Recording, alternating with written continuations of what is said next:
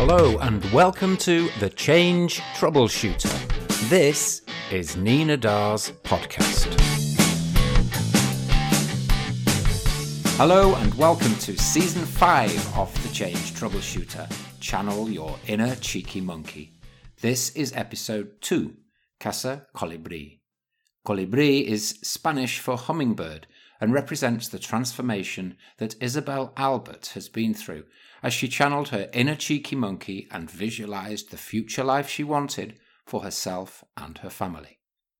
Nina and Isabel discuss this transformation from Casa Colibri, the 300-year-old house in the middle of the village of Castaño del Robledo that Isabel has lovingly restored over the last 2 years. Nina talks about her journey from being a lawyer for local government in Seville, where her inner cheeky monkey was slowly but surely being lost, to one that has set her free, where her potential is just starting to be realised. It is my great pleasure to be here today with my very dear friend Isabel, and we are on the gorgeous Solana in Castaño del Robledo. Castaño del Robledo.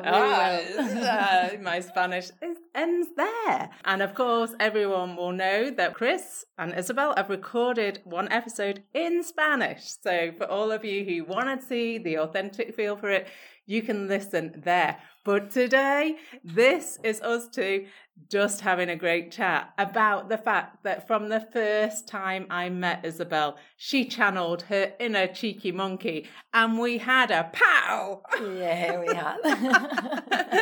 Our energies were very similar, even though we come from very different backgrounds. But we just connected and have been connected ever since. And it makes my heart sing. Isabel's energy fills every room that she goes into. Everybody loves to be around her. She gives out a light that is so infectious and is so fundamental to being a cheeky monkey. So thanks so much, Isabel, for doing this with me today. Thanks to you, Nina. It's a pleasure for me. Really a pleasure. And we're doing this because you have realized a life's dream. We are sat in your life's dream right now. Yeah. And it's called Colibri. Colibri In Spanish, which for everybody like me who has no concept of another language, it's hummingbird. Yeah, and hummingbird. Before we get into all the serious stuff, just tell me why hummingbird? Yeah, it's because it's a metaphor, something like that, yeah? Yeah. You can say the metaphor. Because a hummingbird has a lot of values for me as a metaphor. Is the bird who has the heart bigger in relation to the weight of an animal. Yes. He has the brain bigger in relation to his size. So that's already is something important, a very good memory, a lot of things. But for me, the most important thing is his flight. If everybody can visualize the magical moments, if you've ever seen a hummingbird in flight, it is something to behold. Amazing. And if you have never seen one, then Google it and have a look. It is amazing. Yeah, he do it very quickly, and he can fly in all the directions, forwards, backwards, which is amazing. Very amazing, yeah. As a metaphor, is something like saying you can go to your past. Yes. To be able to go to the past. Yeah. And that's important for a person to can integrate his or her past. Yeah. Healthily. Yeah. Okay. And for all of us who work in change, we know how important it is to look back, always look back to allow yourself to move forward. Of course. But also, and for me is the most amazing thing, is that he can stay in the same place, flying, just to pick the flowers, take the nectar. Yeah. So he can be just in the same place for a while, some time, doing that. And it looks effortless, doesn't it? Those wings are going, but it is in the same place, yeah. Which for me means the ability to be in present, yeah, not in the past, not in the future, just in the present. And everyone we are able to be in the present, but maybe we are not used to. And there are some mechanisms that you can use to become more and more able to be inhabiting your present. Like, for example, in my case, yoga and meditation. And this is a conversation that we have laughed about over the years, because you were already practicing yoga when I first met you. Now you are a yoga master. Not just about yoga, you've gone further with connecting your studies to psychology and nutrition. Yeah. And I am in awe of that, but still eat junk, still run around too much, still not meditating. But somehow it's okay. Yeah. But for you, this is very important, isn't it? Mm-hmm. And for you to be able to take this and help other people with this knowledge is very important. Yeah. In this moment of my life is for me something, I think the most important thing is to share now. To share what I became, just feeling my inside feelings. So my inner cheeky monkey somewhere. Yes. Yeah. And that's because in your past, your life actually was quite serious. I don't think your life was ever serious, but your chosen career path was serious. You studied law. Yeah, I did. You studied law, and then you were working with the Spanish government. Yeah. In Andalusia, in the region of Andalusia, yes. So there you are, trying to provide structure and make sure that everybody is within the law and doing things in a way that hopefully helps people still, but within a very structured environment. Yeah. And over the years, I watched how that was becoming more difficult and more difficult for you as the world changed, more rules, a different spirit in the workplace, a different stress. Yeah. It was quite interesting, and I'm very thankful. We can say thankful for all that kind of life, because I've been able to have money to live and to do things and to travel and to do many things interesting. And there I had always different challenge and everything. But it's true that it was very bureaucratic. I don't know if it's the correct word to say administrative or something like that. And somewhere I wasn't not having fun anymore. Yeah. I was a little bit dying or something inside. So I thought maybe I have to do something to change that. It's not complain. Never is complain the way to do something. To just do it and think where your feelings are meaning you. Where if you could, you would like to be. What would you like to be doing? What?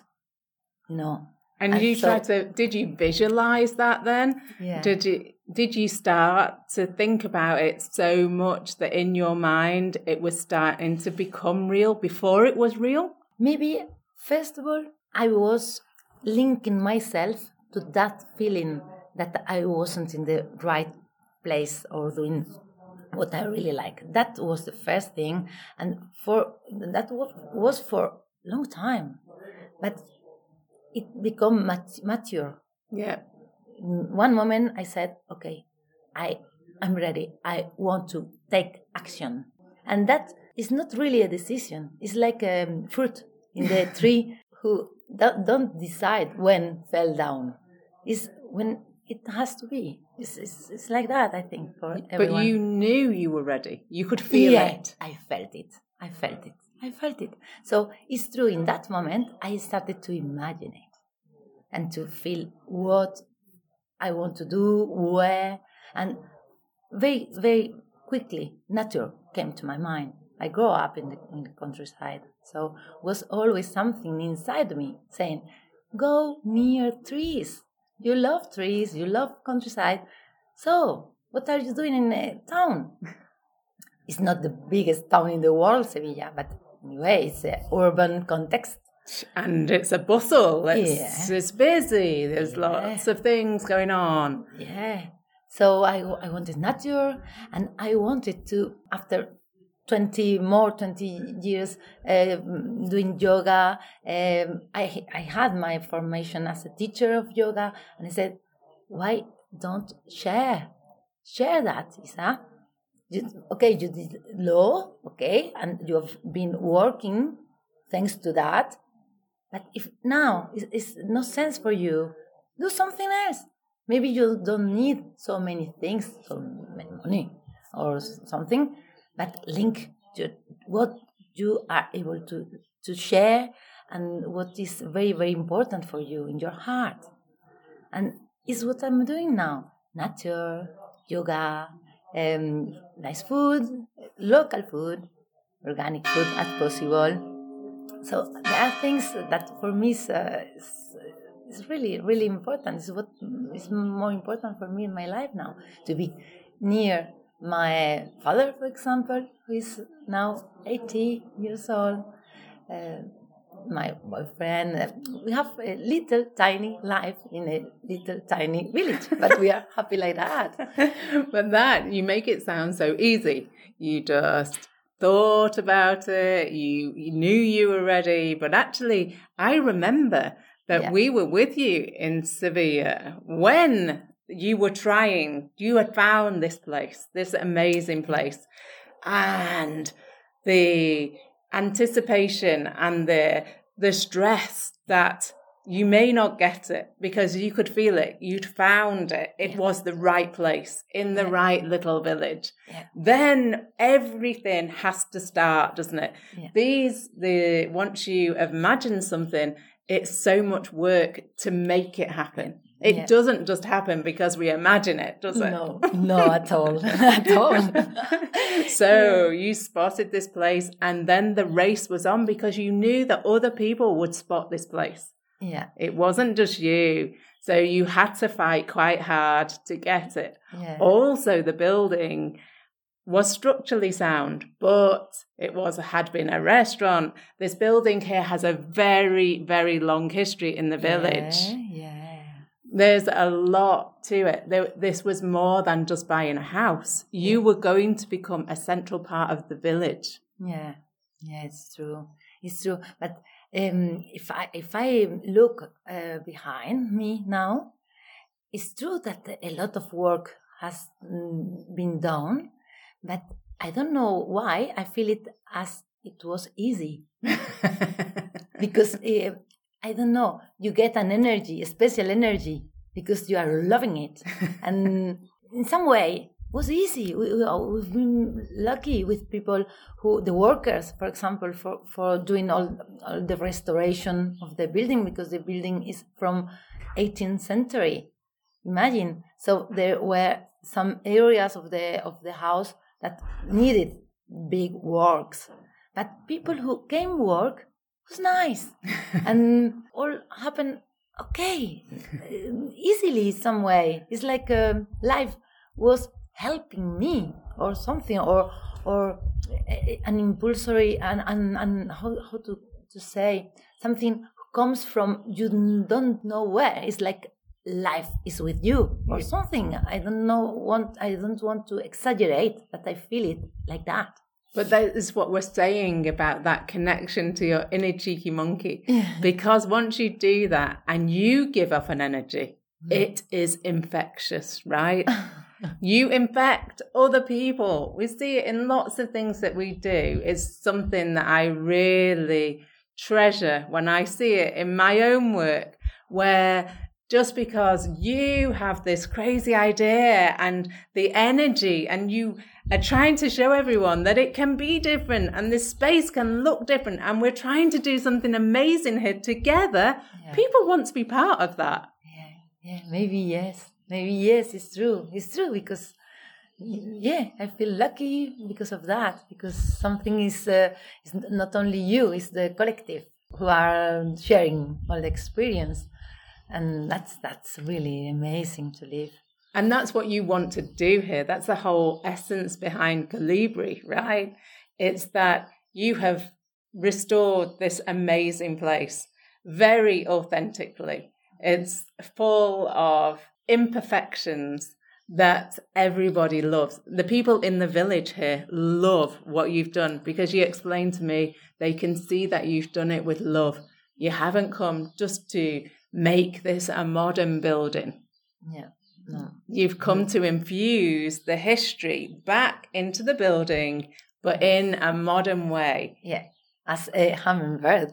Yes, exactly. The past and the future together. Yes, exactly. And living in present always. Yeah, and when we are here with you, living in the present, you and Wande and Antonio, which is Isabel's dad, they have a way of effortlessly joining you into it. And that's the fabric of what you've knitted into this place, isn't it?